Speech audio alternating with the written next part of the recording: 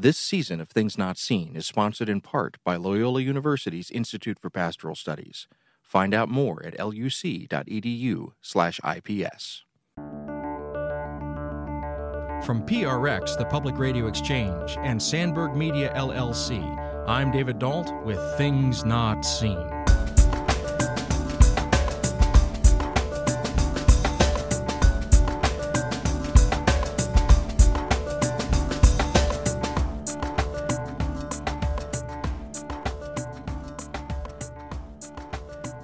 We're speaking today with Mark Galli, editor-in-chief of the magazine Christianity Today and author of the new book, Karl Barth, an introductory biography for evangelicals.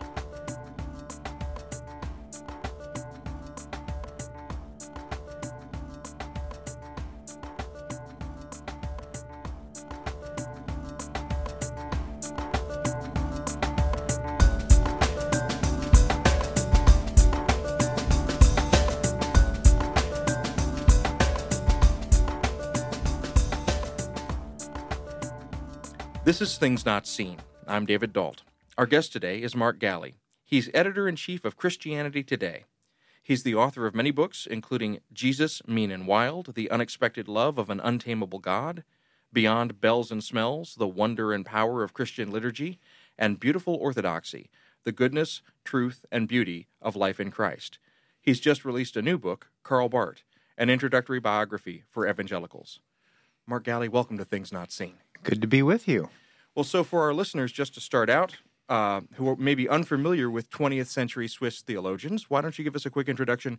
Who was Karl Barth, and what did this man do? Well, many consider him the most important Protestant theologian in the 20th century. He turned European theology, certainly, and therefore, by extension, American theology on its head in a lot of ways. It was dominated by something we now call 19th century liberalism, which did not believe in the kind of many of the classic Christian doctrines, let alone the miraculous nature of the Christian faith, the resurrection, the virgin birth. Believed in the fatherhood of God and the brotherhood of man was kind of one of the slogans. Barth came along and basically questioned the presuppositions of that whole way of doing theology, so that his theology ends up more in the camp of traditional and classic orthodoxy, although there's quite a few significant differences. Well, when everyone thought kind of classic Christian orthodoxy had been done away with, in a sense resurrected it in both Europe and then eventually in the United States, in a form that's now called neo-orthodoxy, but I don't know that he would much appreciate that term. And when you use this term classic Christian orthodoxy, you're not talking about the Eastern Orthodox Church. So what are some of the, line out for us? No, so that would be, certainly orthodoxy is understood in the mainstream Christian faith, certainly in the West. I don't know that the East would disagree with it, but it would be people who can, without crossing their fingers, subscribe to the Nicene Creed, the Apostles' Creed, don't particularly think it's a huge problem to believe that Jesus rose from the dead or that he was born of a virgin or had miracles, or that the traditional doctrines of justification by faith and Christ being fully God and fully man, the Trinity, these are all part and parcel of kind of a mainstream classic centrist Christian faith throughout the centuries. There have been people on the left of that, on the right of that, but my understanding of Christian history, that constitutes kind of the broad center. And so when Barth began his work, and as you pick this up, Barth was reacting to a group of theologians who, I guess in the late 19th century, early part of the 20th century, had stepped away from what you're characterizing as orthodoxy and had begun to talk about Christianity more as kind of a social function and more kind of an ethical discourse? There was that, and then there was also the emphasis on religion as a subjective experience. Religion is the feeling of dependence, Schleiermacher said, one of the great theologians of the 19th century. Barth thought that was a disastrous turn because he felt it gave ammunition to Feuerbach, who the philosopher Feuerbach, who thought that Christians in general, religious people in general, there is no God. It's the only God is the God they create in their own hearts and minds. And Feuerbach couldn't tell the difference between what someone believed and what was going on inside of him. Barth basically said that was a pretty accurate critique, and he was trying to establish theology on a different ground than what's going on inside of us. And so Barth was a theologian in the Reformed tradition. And just, again, as kind of setting the stage, for our listeners who may be unfamiliar with that term, when we say that Barth was a Reformed theologian, what does that mean specifically? Well, that means he was deeply influenced by the tradition of Reformed theology, which begins with Calvin, who he absolutely adored. He thought, when he first was introduced, he actually didn't study Calvin in his undergrad, or I'm not sure what the name of his degree was. But when he discovered Calvin after he made his breakthrough, he was just stunned by his theology, and he then imbibed on a handful of Reformed theologians to think about the faith. And the Reformed, probably in the broadest strokes, Reformed theology just puts a tremendous amount of efforts on the initiative and the sovereignty of God in the whole business of dealing with humankind, with the business of salvation. And that would be where Barth deeply resonated with it, because, like he says in some of his later volumes, God did not ask whether he was going to come to us in Christ and die for us on the cross. He just did it. He didn't ask whether he was going to reconcile the world to himself. He didn't ask for permission. He just did it. And our only job is to either say amen or no thanks. And so Barth was doing this in the kind of German countries, so Germany and Switzerland. And he was doing that in a context that was largely Lutheran. And so if I were to say to my listeners, well, Barth was a Reformed theologian in a land full of Lutherans, they may not understand what that means, but explain to us what that means.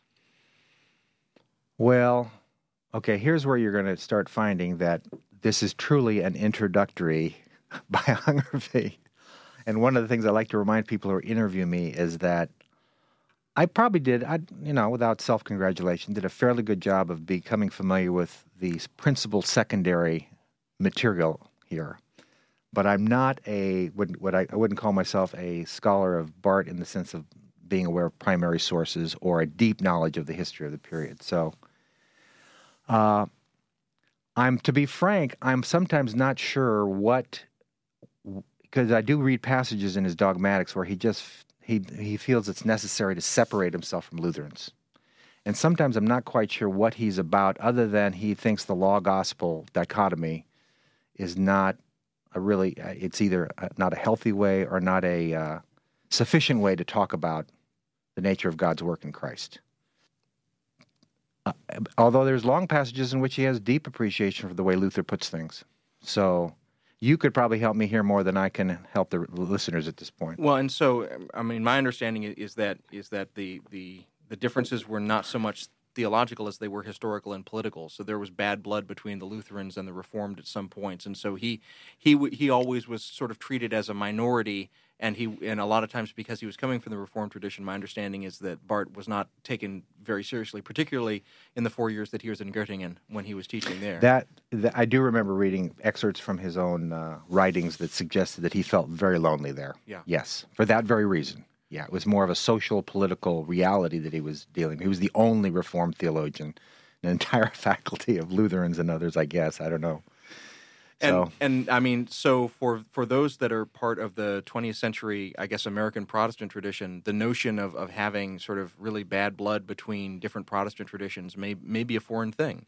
I mean, as the editor-in-chief of Christianity Today, you may have a better vantage point than I would for those kind of infightings among Protestants.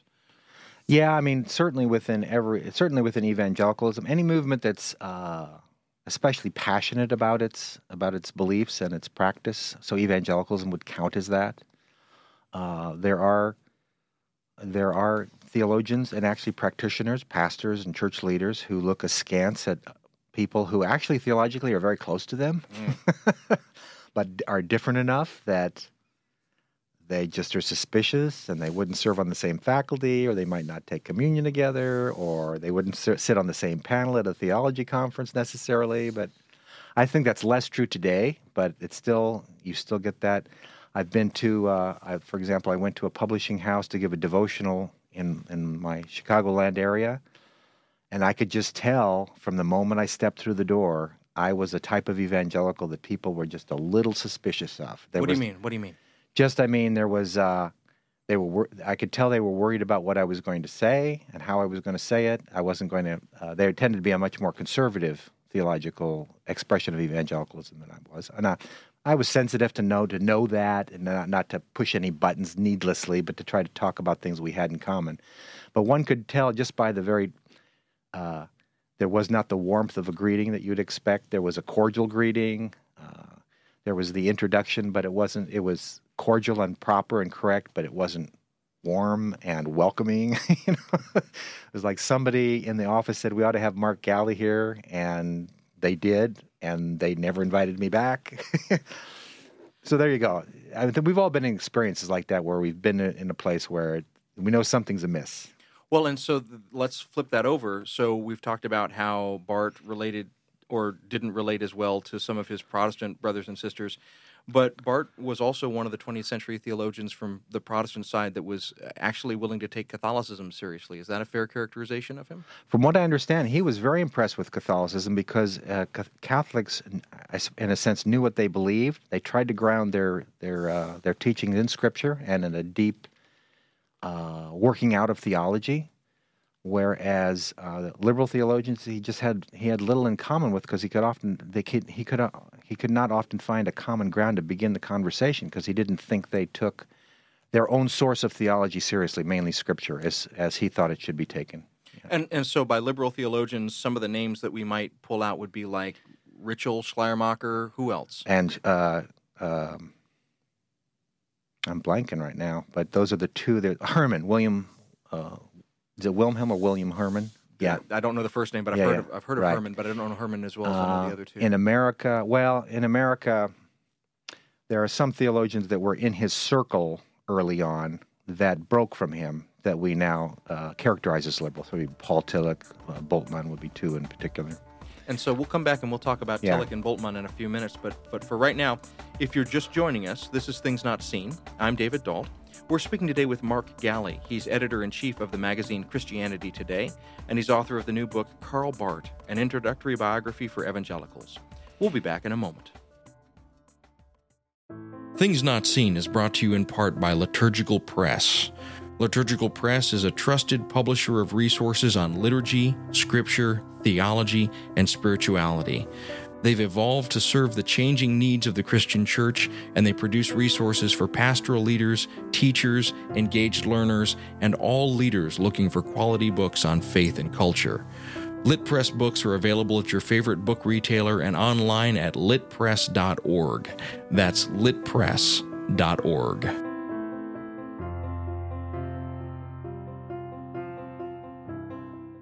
This is Things Not Seen. I'm David Dault. We're speaking today with Mark Galli, editor-in-chief of the magazine Christianity Today. He's author of the new book, Karl Barth, an introductory biography for evangelicals. So a moment ago, we mentioned some of these theologians that were contemporaries of Barth's, and maybe those that had just preceded him, who were in the liberal tradition. And so some of the names were Schleiermacher, Bultmann, and Tillich. How did Barth get along with Bultmann? How did he get along with Tillich? What was the relationship there? Their personal relationship apparently was okay. Their theological relationship was, I don't know, bitter enemies. That isn't quite the word, but the way they grounded their theology, the direction their theology took was radically different. But I was surprised to see in letters that I read late in his life that if Bultmann was in town, he would be invited over for, I don't know if they had beer or coffee or what they did, and same thing with Tillich. And I don't know what they talked about, but when you read about how he critiqued their theology, you'd think he'd want nothing to do with them.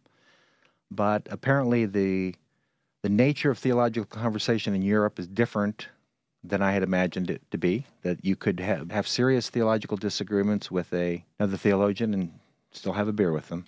One of the more interesting aspects is that he rejects Schleiermacher, especially Schleiermacher's, the foundation of Schleiermacher's theology. This religion is a feeling of dependence.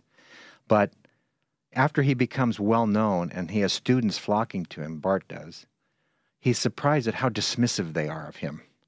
And he writes, I forget if he wrote it in a letter or where, but he just says, these students need to have a little respect for this man. Well, I disagree with him, but he was a great theologian.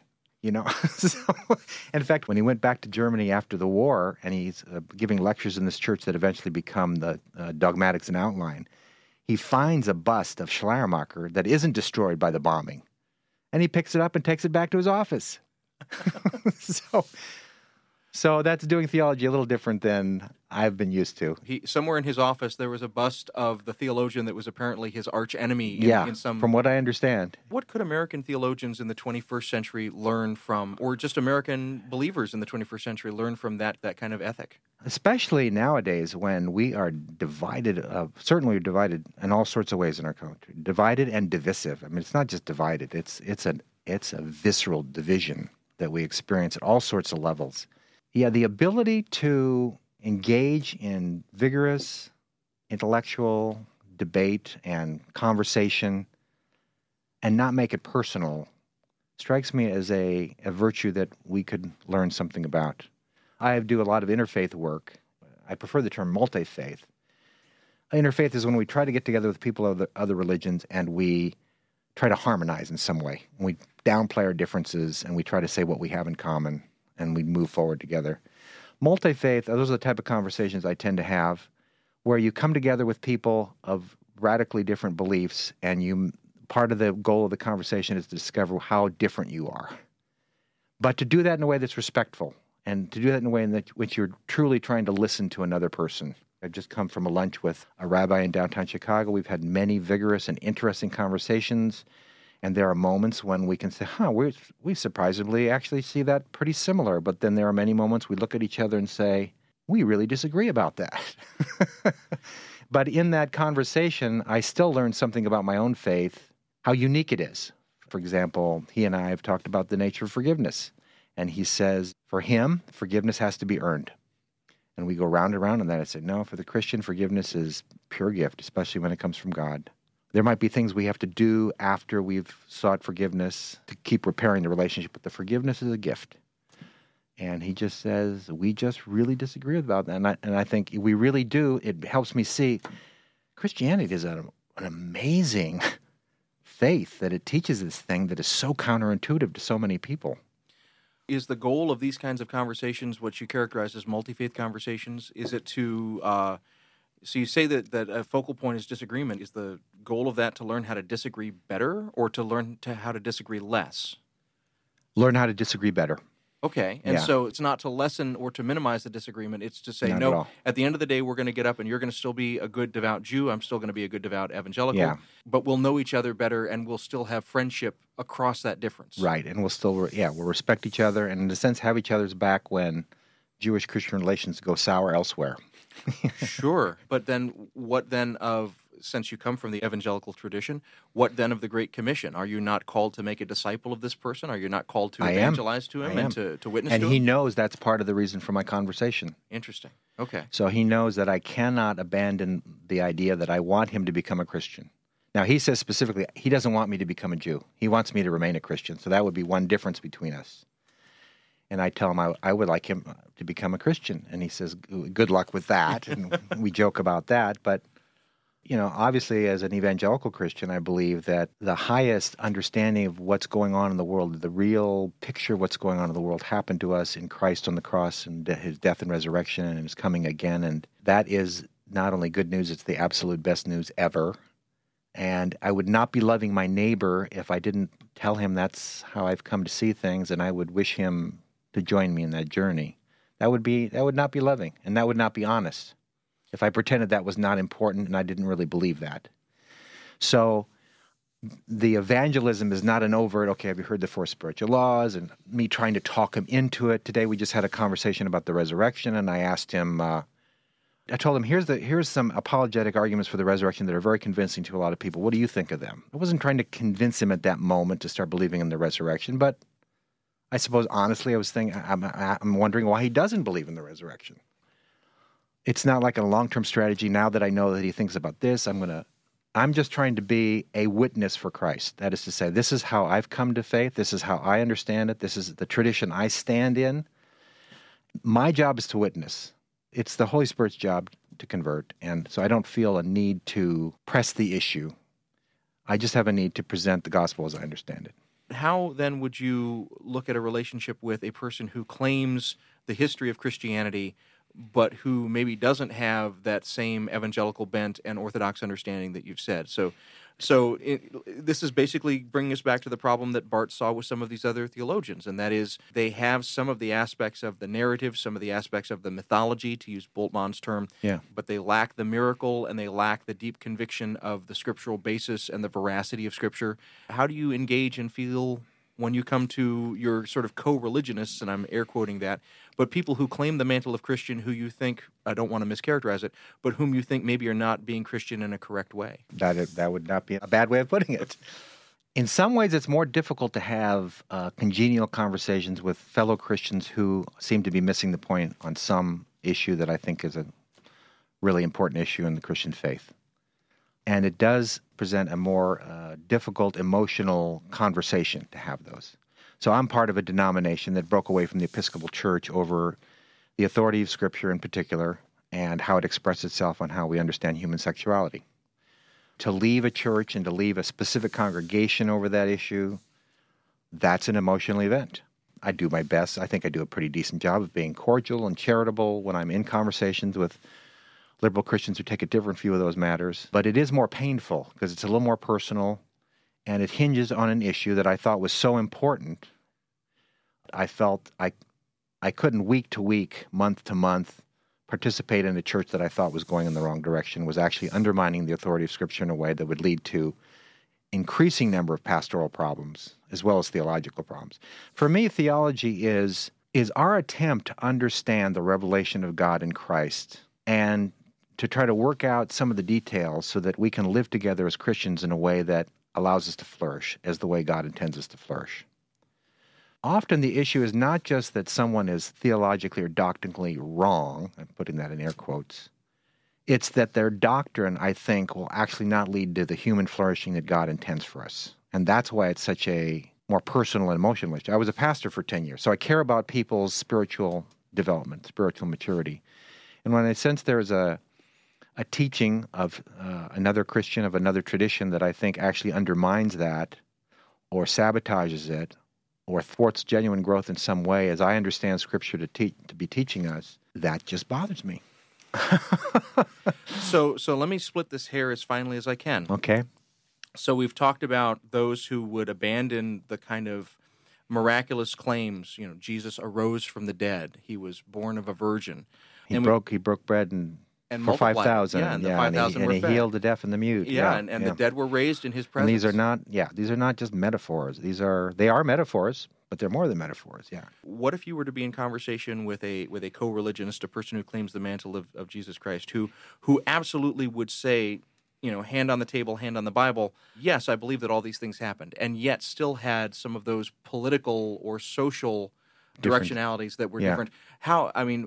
I guess what I'm asking is which would be the more important issue for you in this moment? The belief in the veracity of those scriptural accounts and saying, yes, I will stake my life on the fact that he rose from the dead, or the belief in sort of a complementary marriage model where it's a man and a woman and never a man and a man or a woman and a woman?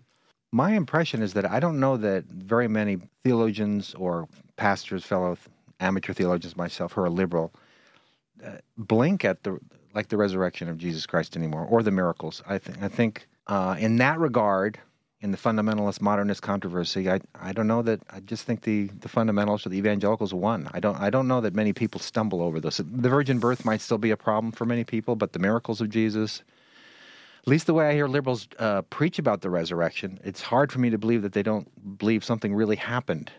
They might only be able to talk about the empty tomb, whereas I would be happy to talk about the bodily resurrection, but I'm not sure that's much of a difference. And there is an attempt by, as I understand it, liberals to really ground their conclusions in Scripture too. There is an appreciation of Scripture. Now, how they handle Scripture, how they interpret Scripture, I have problems with that sometimes.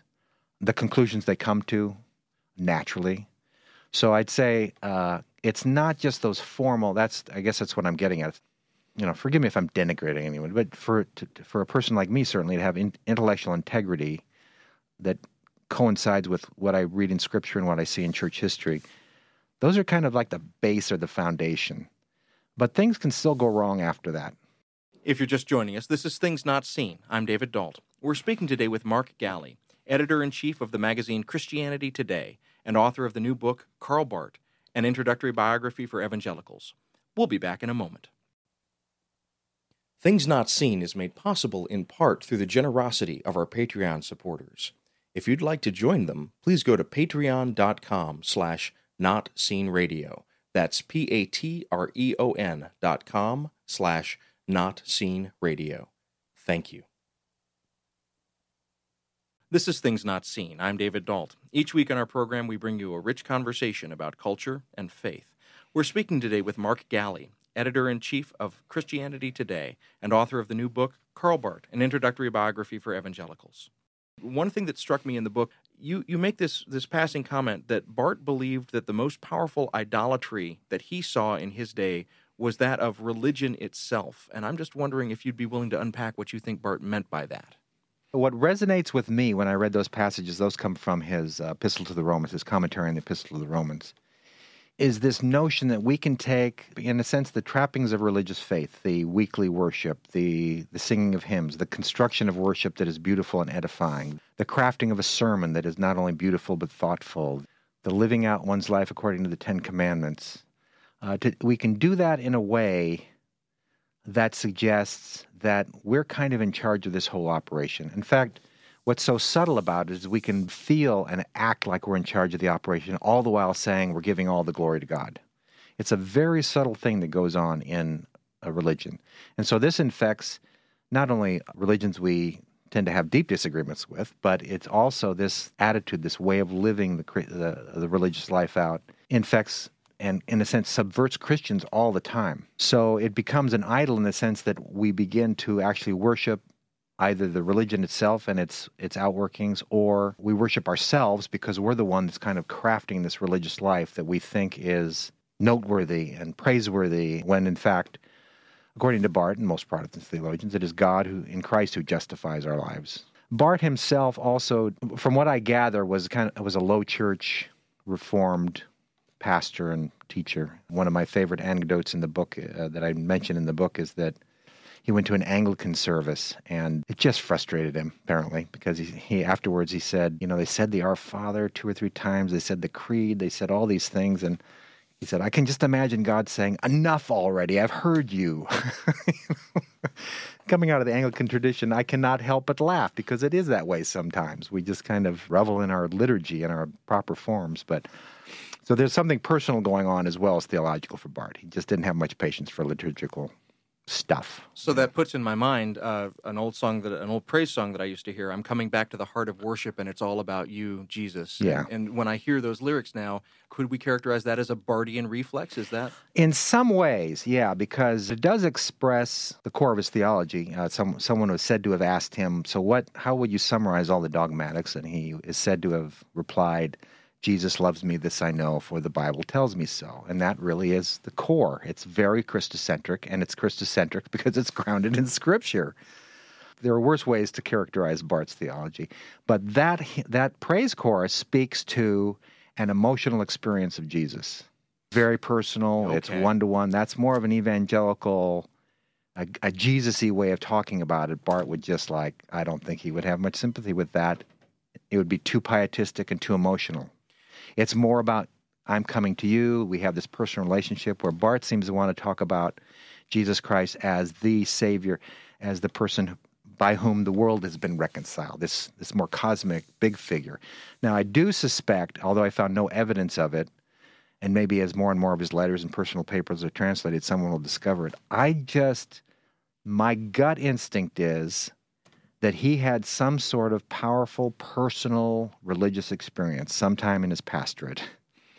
Because one of the points he's most insistent on throughout his dogmatics, the parts I've read, now I'm not going to admit that I pretend that I've read every page. He keeps coming back to the point is, when we're talking about Jesus Christ, we're not talking about him in the abstract. Jesus Christ is not a principle. Jesus Christ is not an idea. He is a person who is a reality, and all our theology arises from him, not the Christological principle. So there's something very personal going on, but I couldn't find hardly any passages that talked about how faith affected him personally.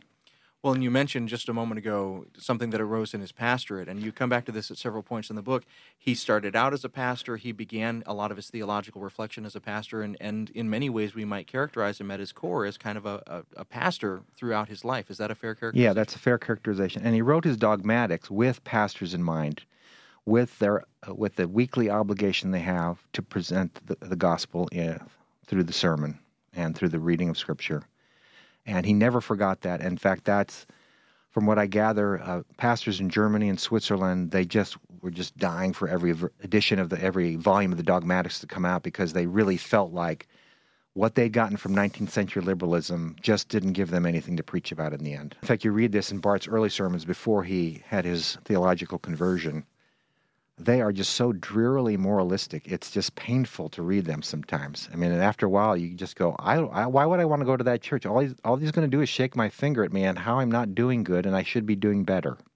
It's like, you can only do that for so many weeks before people start rolling their eyes and stop listening to you. You also note that at least early on in his pastorate, when he was in Zoffenville, he was allied with the socialists and the communists. Yeah. Like, he was definitely influenced by Marx. He was influenced by the leftists.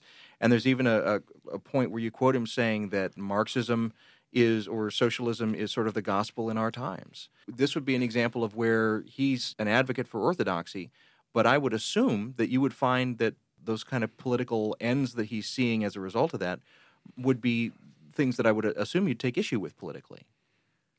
Okay, I'm not sure. We're talking about before his theological conversion, his commitment to socialism, or afterward? Because he certainly committed both before and after to socialism. Okay. Yeah. And help to clarify that for me then, because I may have missed that part. Yeah. In his pastorate, I don't know what his political leanings before he came to the pastorate. Even if they were more leftist, they were certainly energized by what he saw about the exploitation of the workers by the factory owners, some of whom were attending his church, some of whom apparently stopped attending when he started preaching about this. So he has this deep social conscience, and he keeps that social conscience as part of who he is for the rest of his life.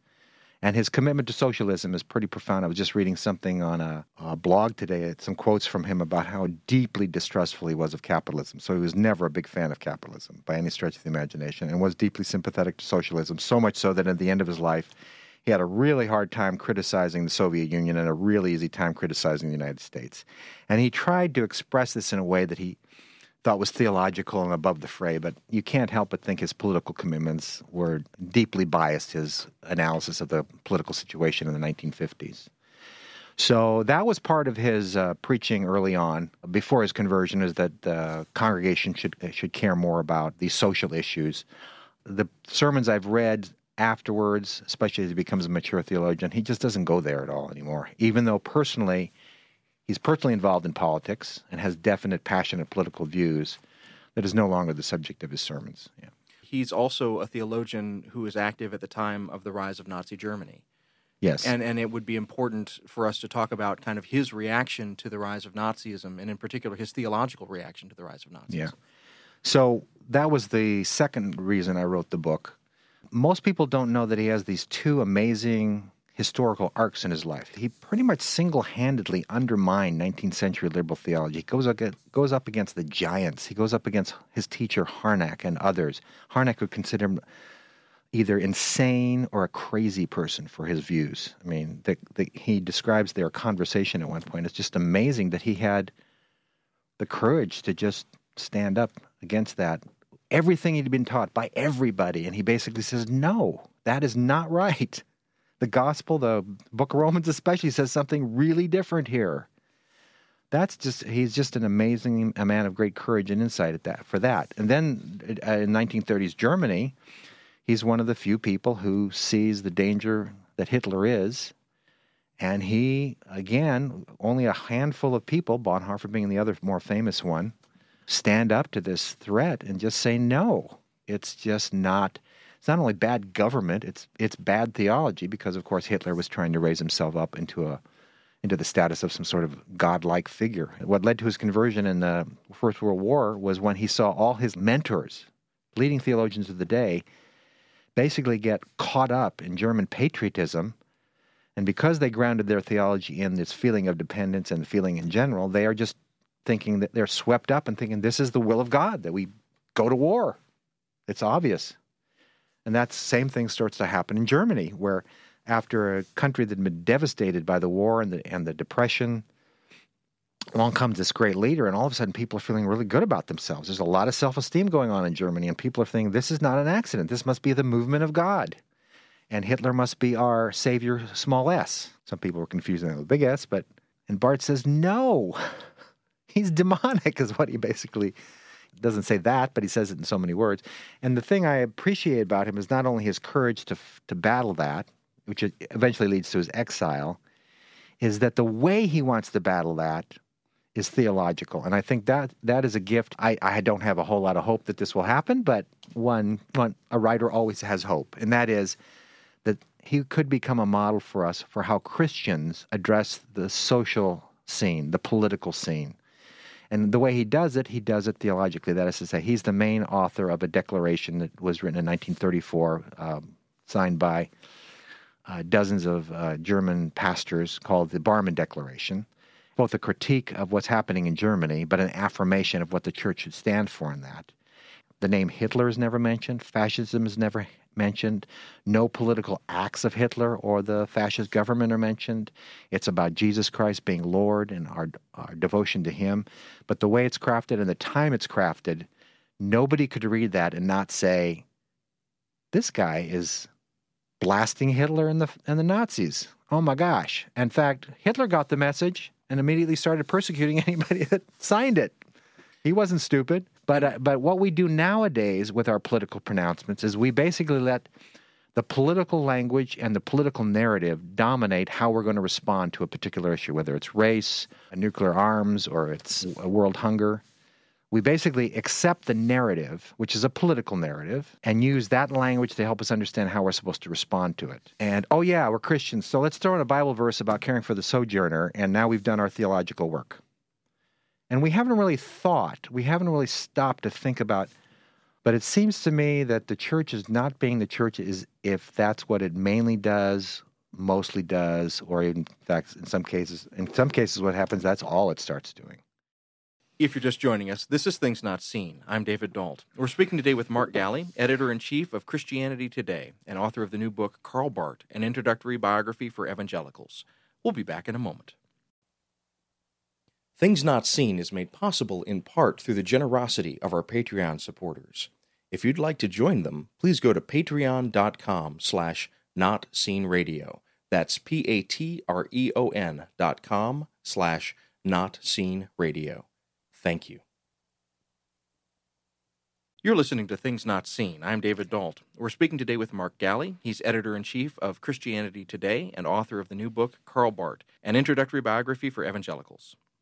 As editor-in-chief of Christianity Today, you are sitting at, in many ways, kind of pinnacle point of a lot of fulcrum conversations right now. As an outsider, I'm Roman Catholic, and had been raised atheist, and so I sort of have moved, kind of around evangelicalism and have been an observer of it. Managed to avoid it. It seems to me, but I was raised in the Deep South, and so the idioms of evangelicalism are known to me. And it seems to me from a distance like evangelicalism is really at a point where it's in a crisis of conscience, that there are those who want to pull it in a direction hard to the right. There are those that want to pull it, I think of a guest on the show, Rachel Held Evans, who wants to pull it more to the left, or maybe in a more liberal or more hospitable direction. I don't know what the best way to characterize it is. But you're well positioned to sort of look at the landscape and to tell our listeners kind of what you see. So I'm very interested if you'd be willing to take a moment or two. And what do you see in evangelicalism right now? Well, there's a couple things going on. I do think in some ways we have lost our first love in this regard. I think evangelicalism, certainly as it's been expressed in American history, but you see evangelicalism in the broadest sense of the term as a movement that you see all through church history. Perry Miller, the historian, called Puritanism an expression of Augustinian piety, or the Augustinian mood. And I think that Augustinian piety, Augustinian mood is characteristic of the Puritans, certainly, but it's certainly characteristic of the evangelicals, where there's this deep sense of conflict about the state of the human soul. And this notion that when I stand up against the goodness and holiness of God, it's a crisis moment. And that crisis needs to be resolved in some way. I cannot continue to live without resolving that crisis. And that crisis is resolved through faith. And of course, during the revivals especially, it was a very dramatic and it was a bodily response. It was the anguish was bodily, people writhing, and the response was bodily, the tears and the joy. We've retained some of that bodily reaction to God. We retain this notion of a personal relationship with Jesus, but it's become, in a lot of ways, we don't wrestle with human depravity anymore. We don't wrestle with human sin and our sinfulness anymore, because we are told week after week in our worship services that God loves us just the way we are, which is true. Okay, all the things we say are true, but they're just they're so thin, and they only represent one part of the biblical teaching. We have these services in which they seem to be nothing but spiritual cheerleading, pep rallies to get us to feel better by the time we leave the service. The songs ask for things that we don't even know what we're asking for. We say, Lord, we praise you for your glory. May your glory come down and fill us and make your presence known to us, as if that's a purely singular, simple thing. When we don't seem to realize that when that actually happens in the Bible, people are scared to death. Think about Isaiah. Isaiah is an example. Yeah. Or when, after Moses has this confrontation with God, he has the glory of God around, and people can't even look at him because of that. Peter sees Jesus do a miracle, and he realizes he's in the presence of the divine, and he says, Lord, depart from me.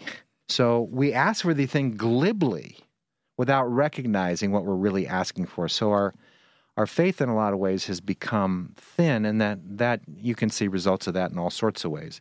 Now, a lot of the things that people are troubled about evangelicals in general, for example, their supposed co-option by the Republican Party and where their political commitments seem to trump their religious and ethical commitments.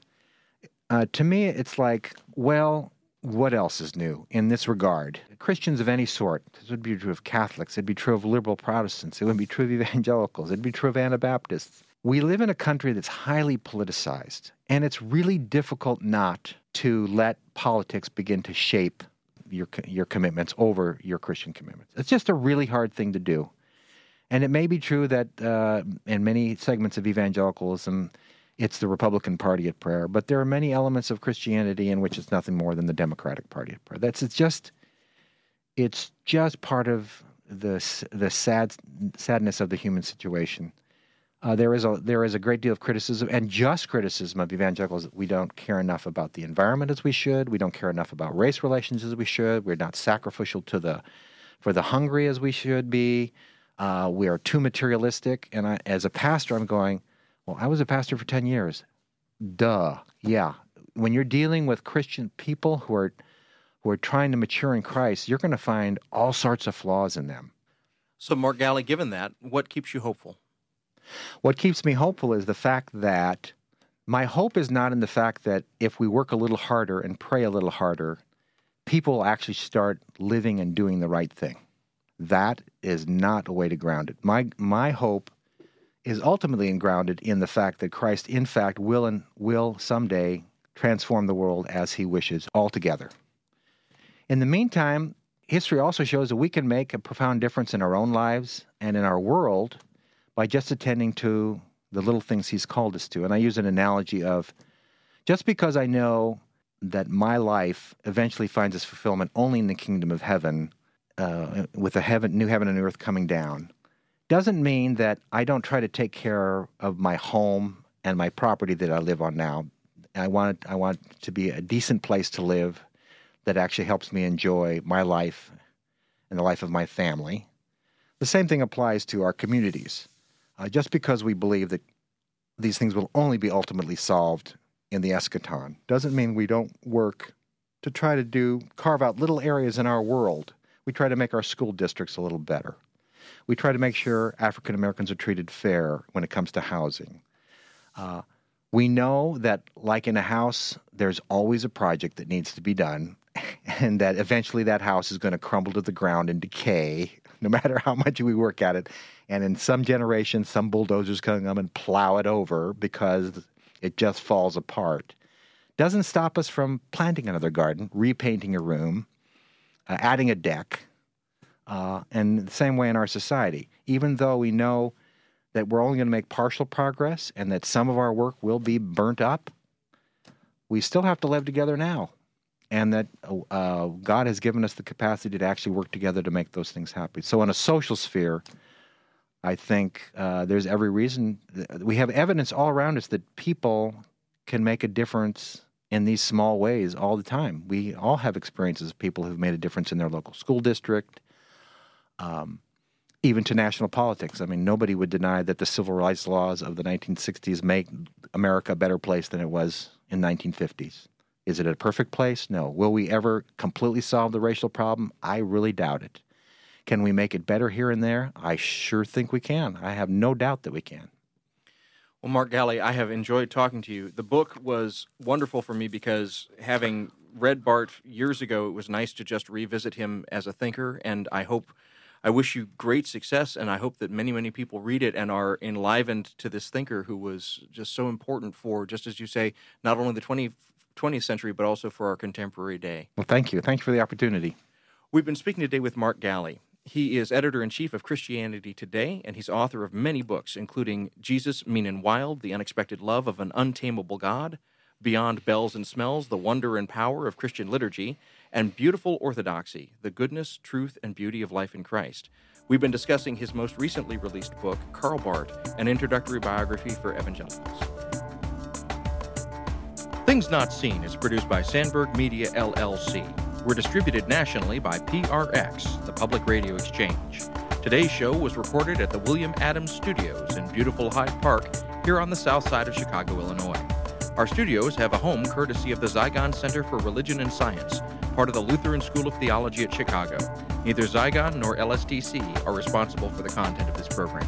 Our theme music is composed by Gene Kija. Our show is made possible in part by the generosity of supporters on Patreon. You can find out how to help us create great programs by going to patreon.com/notseenradio. That's patreon.com/notseenradio. You can follow us on Twitter at NotSeenRadio. Visit us on Facebook and like our page to receive regular updates about the show and find out more about our guests. That's facebook.com/thingsnotseenradio. And you can sign up for the free podcast, listen to old shows, send us an email, and find out more about our guests if you visit us on the web at thingsnotseenradio.com. I'm David Dalt, and we'll be back next week with more conversations about culture and faith. Please join us.